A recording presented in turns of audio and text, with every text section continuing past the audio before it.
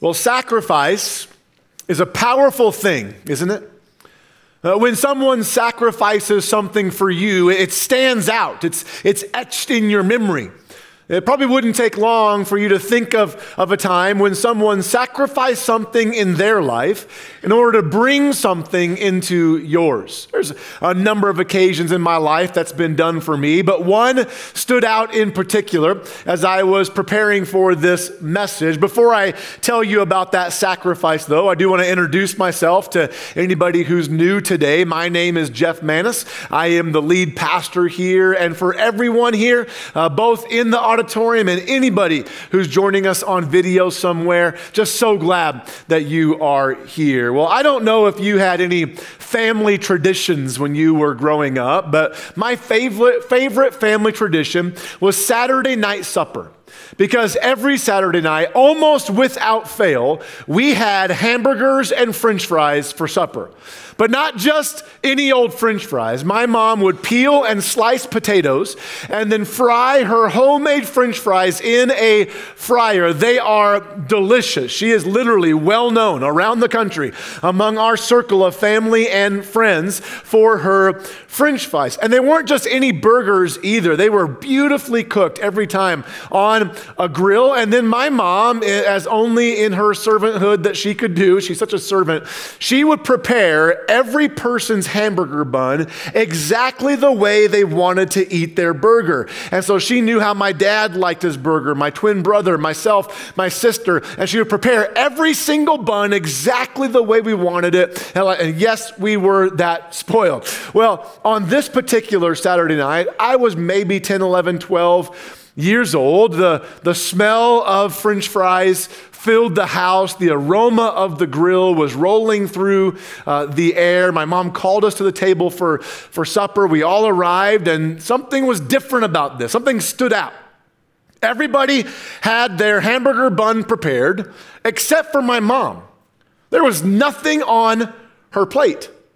Now, this is a random piece of information, but it's important to the end of the story. So you need to know that for us three good pastors' kids, my parents discouraged us from using certain words. Not just vulgar or curse words, but they didn't want us to use words like butt in referencing our backside. They wanted us to use more what they deemed more appropriate words like bottom, or the things you put a hamburger on, which was so clearly missing from my mom's plate.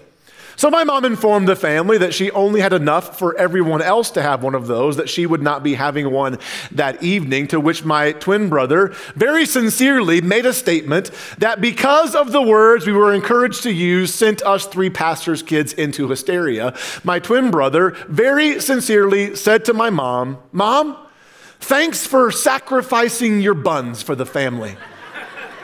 And all I know is, as a preteen boy, I locked on to that, and I have not let it go ever since. I'm 44 years old now, and I still, to this day, whenever I see my parents, like this last Friday night, we were over to see them, I still thank my mom every time. Thank you, Mom, for sacrificing your buns for the family. Someone's thinking, where in the world is he going with this? I brought a friend for the very first time. He's up there talking about his mom's buns. This is so weird. Like, what's happening right now? This is proof, by the way, that the preteen boy might become a man, but you'll never get the preteen boy out of the man. Can I get a witness up in here from some other immature men in the room, or the women who love them that would agree with that as well? Here's the thing. That's a fond, even funny memory I have in my life. But it's not the memory I want to focus on. It's the principle that's in it. And there is a principle in it that does have a point.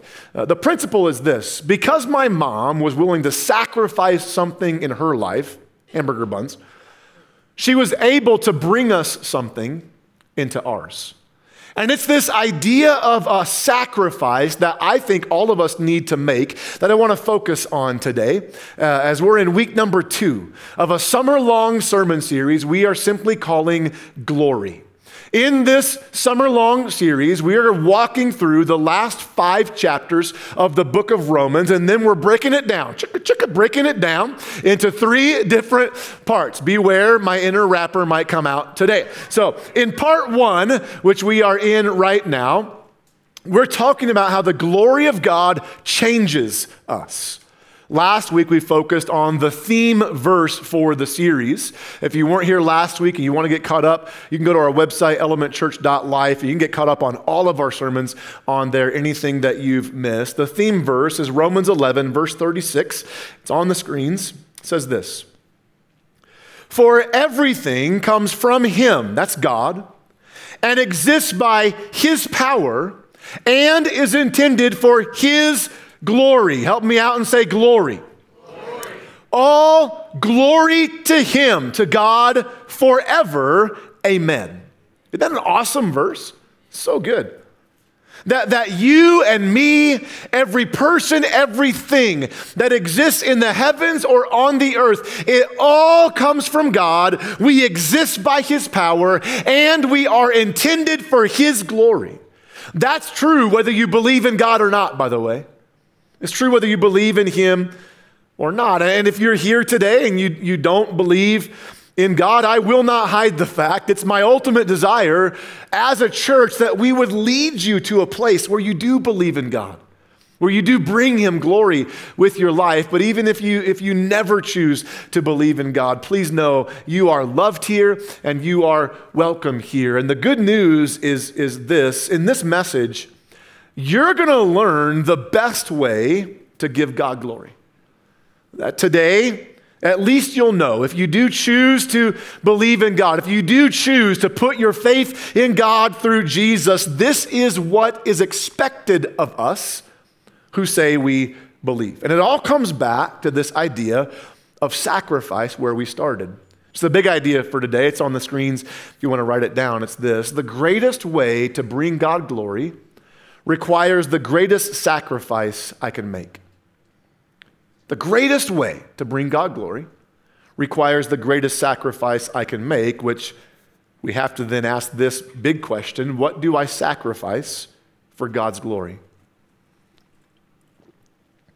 If sacrifice leads to glory, what do I sacrifice for God's glory? Main scripture is Romans 12, 1 and 2. Next week we'll be in Romans 12, 3 through 13. So if you want to plan ahead for next week and write that down, Romans 12, 3 through 13 will be the text for next week's message. Romans is in the New Testament portion of the Bible. If you didn't bring a Bible with you, you can follow along on the screens. If you don't own a Bible today, please don't leave without one. We'll give you one for free. We want you to have a Bible, and so ask for one out in the lobby before you go. We'll get you a Bible. Romans is written by a man named Paul. We call him in Christianity the Apostle Paul, but he wasn't always an apostle.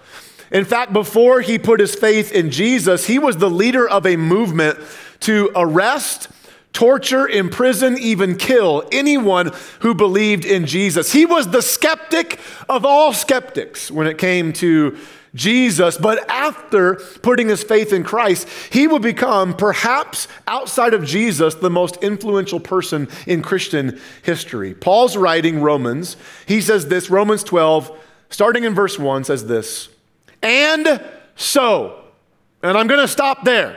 I promise I won't stop every 2 words. Somebody's thinking this will take forever if he does this every 2 words. I'm not going to do that. It's just these 2 words are so important in our main scripture today. If you're reading from perhaps the New International Version or other English translations, almost every other English translation, we're using the New Living here, almost every other one does not use the word "and so." It uses the word "therefore." And whenever you see the word "therefore" in the Bible, do you know what you're supposed to do? Find out what it's there for. The jokes only go down from here, gang. Like we are at the pinnacle of the funny part of the message, all right? So it only goes downhill. In all seriousness, the phrase "therefore" or "and so," it links the previous phrase to the next one, the previous section to the next one. And I believe not only is this and so in our scripture. Not only is this tied to the first 11 chapters of the book of Romans, I believe it is directly linked to verse 36, and it sets up the rest of the 5 chapters we're looking at in the series. We tend to forget that the Bible was not originally written with verse numbers and chapter numbers. It's not how it was written. Like Romans and other books of the Bible, they were written as letters. So this letter was written by Paul to Christians in Rome. When you write letters, you don't put verse numbers and chapter headings. If you do, you're super weird. That's awesome, but you're super weird, right?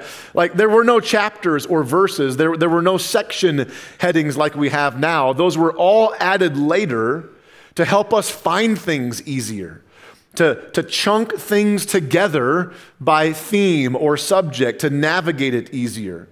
So the people who were originally reading this letter, the ones who received it, and then as they circulated the letter to other churches in the region, when they would have read these 2 verses, Romans 11:36 and 12:1, as a continuing thought. There was no verse number to break it up. So it would have looked more like this on the screens. For everything comes from him and exists by his power and is intended for his glory. All glory to him forever. Amen. And the thought continues. And so, or therefore, dear brothers and sisters, I plead with you to give your bodies to God because of all he has done for you. Let them be a living and holy sacrifice, the kind he will find acceptable. This is truly the way to worship him. That's powerful, isn't it? That because everything comes from God and is intended for his glory. That because God made the ultimate sacrifice of sending his son Jesus to die in our place, paying the penalty for our sins, which really is what the majority of the first 11 chapters of Romans is all about. This amazing sacrifice that Jesus made for us and what that means for what we should believe theologically. In light of all of that, I'm begging you, Paul said, give your bodies to God. Let them be a living and holy sacrifice. The greatest way to bring God glory requires the greatest sacrifice I can make. So what do I sacrifice to bring God glory? It's not money, it's not possessions, it's not time. Number 1 is this: I sacrifice my body. Sacrifice my body. Paul says, because we are intended to bring God glory, I plead with you, give your bodies to God. This means exactly what it says, by the way, that we are to offer our bodies to God as a living and holy sacrifice. A little history lesson here might be helpful, so bear with me. In the book of Leviticus, in the Old Testament portion of the Bible, when God was establishing the laws for his people, the Jewish people, he instituted what is called the sacrificial system. And whether it was a sacrifice for sin or thanks or praise, there was a common thread among all animal sacrifices. That these sacrifices were only considered acceptable or pleasing to God if they were slain on the altar, killed, and then used up or burned up completely. That nothing was to remain of the animal. It was to be entirely consumed by the Lord or entirely used for the Lord. This was common knowledge among the people of Paul's day. Even if they weren't Jewish, they would have known this about the sacrifices. So when Paul said that we should offer our bodies as a living sacrifice, he was hearkening back to that mental imagery of the book of Leviticus and the sacrificial system. That the mental image the readers would have had is my entire body, every part sacrificed and completely burned up or used up for God's glory. So what does this mean then for us? Well, as opposed to the dead sacrifices of animals that were offered up every day in the temple, we are to offer up our bodies as living sacrifices to God every day for His glory. So just the mental shift from dead sacrifice to living sacrifice. We are literally to give our bodies to God. Let me illustrate this. I want to introduce you to a special friend of mine. His name is Christian, so everybody can bring him out. Everybody welcome Christian to the stage, please. Everybody welcome Christian. Yep. Christian is not the human being. Christian is the potato head. He is a Mr. Potato Head. Yes, I am going to play with toys on the platform today. Deal with it, all right? Deal with it. Christian represents a version of Christianity I think a lot of times we so easily live in. I like to call this version of Christianity, this version of our faith, Mr. Potato Head or Potato Head Christianity. Because we very easily in our faith say things like this: God, I give you my life. But we don't really, at least not all of it. We don't give God all of our bodies. We again say things like, God, I give you my life, except for my eyes. I'm not ready to sacrifice my eyes to you, and really you have no business, God, knowing what I look at anyway, even though you're omnipresent. So I'll keep my eyes over here, and I'm not really ready to give you my hands, God. And so I'm going to take my hands, and I want to be in charge of those, so I'm going to put my hands over here, and I'm definitely not ready to sacrifice my mouth yet. What I say is not that pleasing to you, so I'm going to leave that. I'm going to leave that over here. And so, God, I give you my life. That's what a lot of us look like spiritually, by the way. Partially surrendered to God. Or we're masters at something else in the church. Because among Christians, we want everyone else to think we have it all together. We want everyone else to think we've sacrificed our bodies to God. And so we become masters at doing this. We put on our public eyes that everyone else can see and knows what we look at, but we're gonna keep our private eyes over here because I don't want anybody else knowing what I look at with my eyes. And I'm gonna put my church mouth on when I'm at church, like God is good all the time. God is good, brother. # blessed right there. But I'm gonna keep my community mouth over here. The way I talk when I'm around my friends, when I'm at work, that's different than the way I use words when I'm in church. Oh man, I'm gonna put my worship hands on. It is time to get my worship on. It is Sunday, and so I'm gonna put my hands up in the air and wave them around like I just don't care. It's time to get my worship. I got my worship hands here. I'm gonna keep my work hands over here, or I'm gonna keep my dating hands over here. Hello. I love what Paul said. Paul said, when we offer up our bodies as a living sacrifice, that is truly the way to worship Him. Because the reality is, I can come here on Sunday and raise my hands in singing. I can raise my hands for 1,000 years while I sing and never once truly worship. I can sing 1,000 songs, cry 1,000 tears, and feel 10,000 goosebumps and not have 1 ounce of worship in me. And listen, I'm not against those things. I am for expressing ourselves in worship. I think we should do that. I'm just saying the reality is true worship is not singing, it's sacrificing my body to God. And then with my sacrificed body, I now am fully able to offer up a sacrifice of praise through singing. that when I come on Sunday and sing, my worship through singing on Sunday should be an outpouring of the sacrifice I made with my body every single day that week.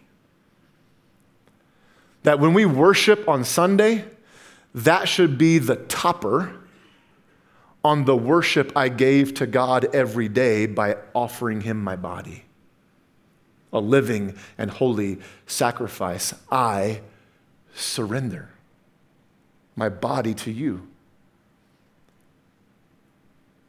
Just like the Old Testament sacrifice Paul was referring to, all of me, every part, consumed by and used up for God's glory.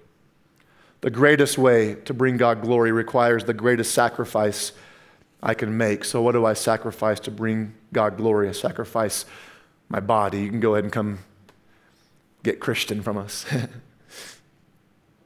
Romans 12, the first part of verse 2 then says this: don't copy the behavior and customs of this world, but let God transform you into a new person by changing the way you think.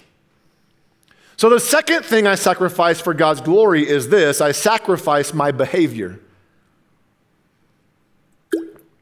And I've been preaching, but now I'm going to go to meddling, okay? So get ready. Paul, in another letter, 2 Corinthians 5:17, says this about becoming new. This means that anyone who belongs to Christ, anyone who's given God their body, has become a what? A new person. The old life is gone. A new life has begun. Joseph Benson, in his commentary on that verse, says this about the new person in Christ. All old principles and practices are gone. The present visible change is undeniable. They have a new life. Their whole tenor of action and conversation is new, and they live, as it were, in a new world. A whole new world. For you Aladdin fans out there. The present visible change of the person made new in Christ is undeniable, he said. Their whole tenor of action and conversation is new. Wow. I want to be very clear here, but also very, very careful. It's super easy in a moment like this, with a verse like this, for us to slip into legalism in our faith, and I don't want to do that. However, as a pastor, I get very concerned when I look at the lives of so many people who claim to be new creations, yet their life doesn't seem to be new. It's the same. And if we're honest, just simply as human beings, if we're honest, when we look at the lives of normal, everyday, professing Christians in America, and then compare that to the lives of the rest of the world, those who say they don't believe, there's not a lot of difference today. There's just not. And please, please hear me. In no way am I saying that we need to live a certain way in order to become a Christian. That's not what I'm saying. I cannot work myself into being a new creation, but because I am a new creation in Christ Jesus, there should be a difference in the way I live my life. My life should be different because of Jesus. That the things I pursue, the things I do, the things I engage myself in, that should be different. As Benson said, the present visible change should be undeniable in the life of the believer. I sacrifice my behavior to God. Why? Because everything comes from Him. exists by his power and is intended for his glory, all glory forever to him. I surrender my behavior, and I will align my behavior with your will. Why? Because I'm supposed to bring you glory. And so I sacrifice that part of my life. The glory of God, when it's experienced in our hearts, it changes us. It changes us. That when you experience God's glory, truly experience it, you can't help but be changed. The greatest way to bring God glory requires the greatest sacrifice I can make. So what do I sacrifice to bring God glory? I sacrifice my body, which leads right into the next thing, my behavior.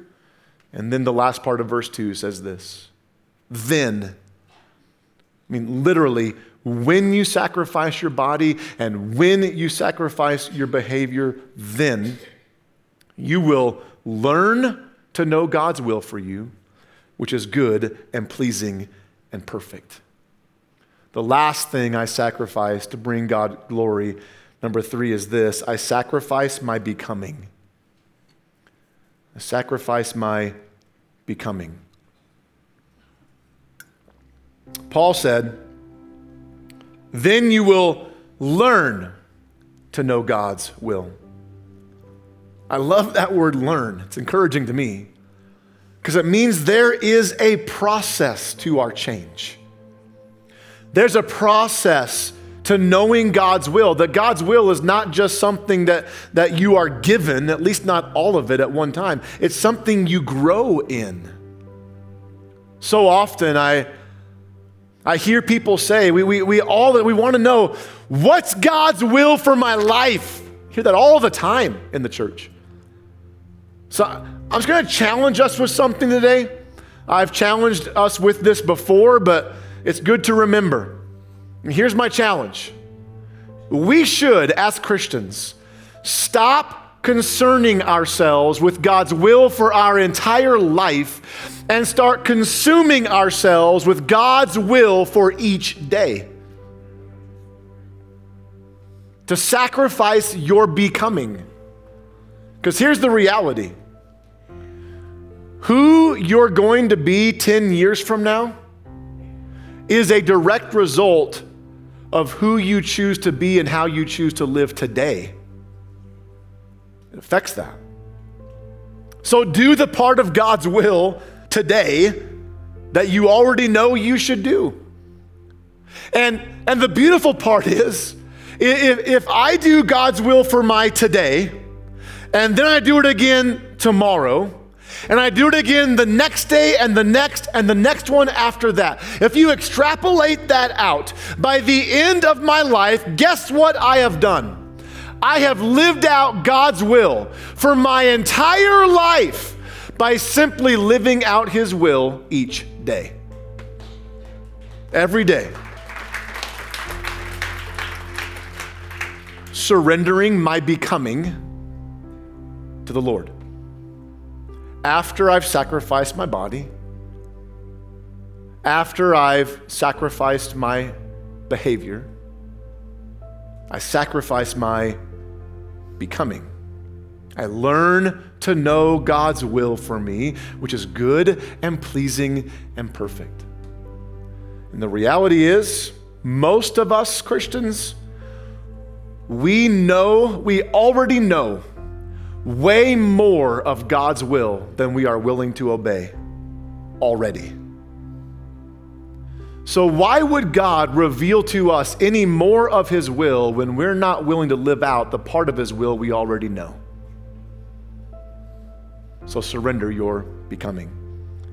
The greatest way to bring God glory requires the greatest sacrifice I can make. So what do I sacrifice to bring God glory? My body, all of it. Burned up, used up completely for him. My behavior.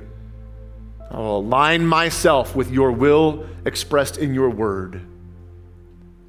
And my becoming. That each day, simply doing today the will of God that I already know.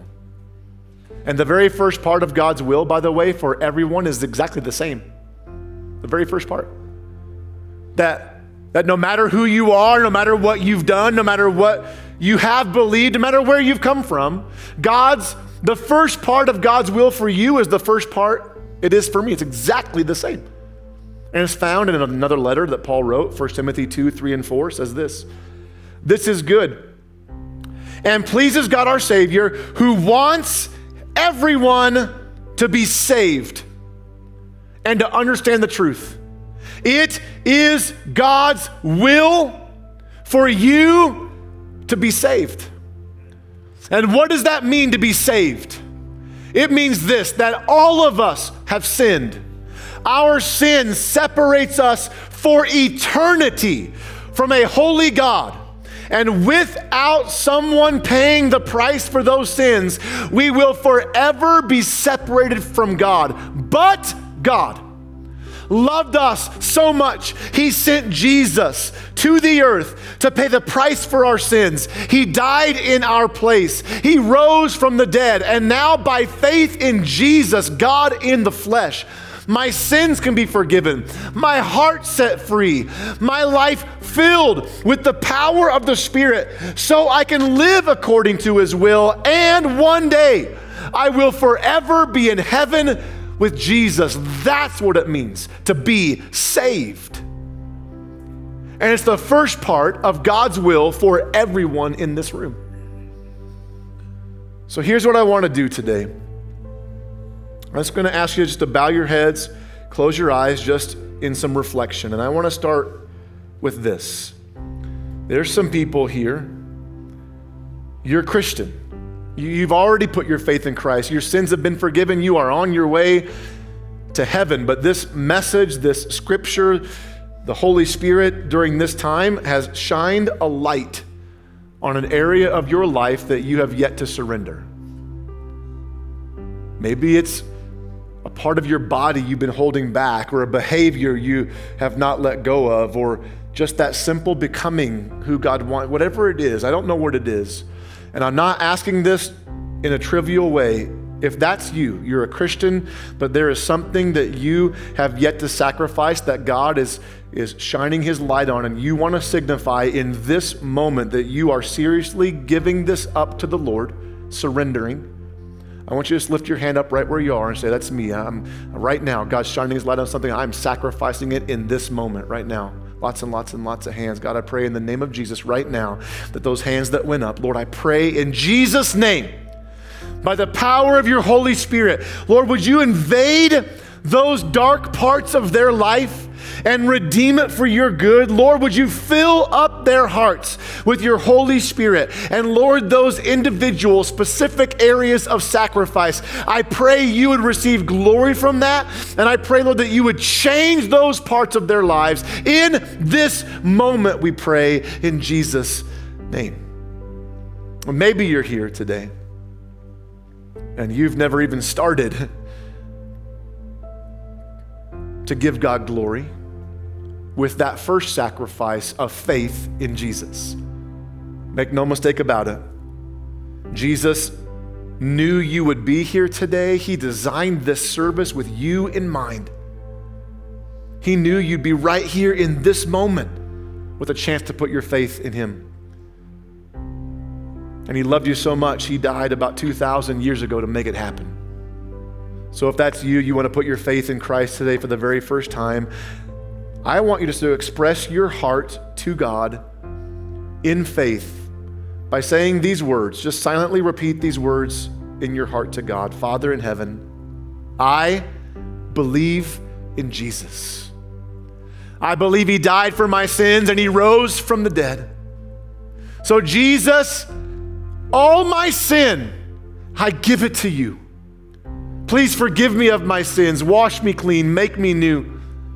I'm repenting from my old life, and I will follow you by the power of your Spirit in a new life that only you can give. I receive from you salvation. And when I fall, when I sin, Jesus, help me get back up again and follow you, confess my sins to you. Thank you for loving me. I will do my best to love you back. In Jesus' name, amen.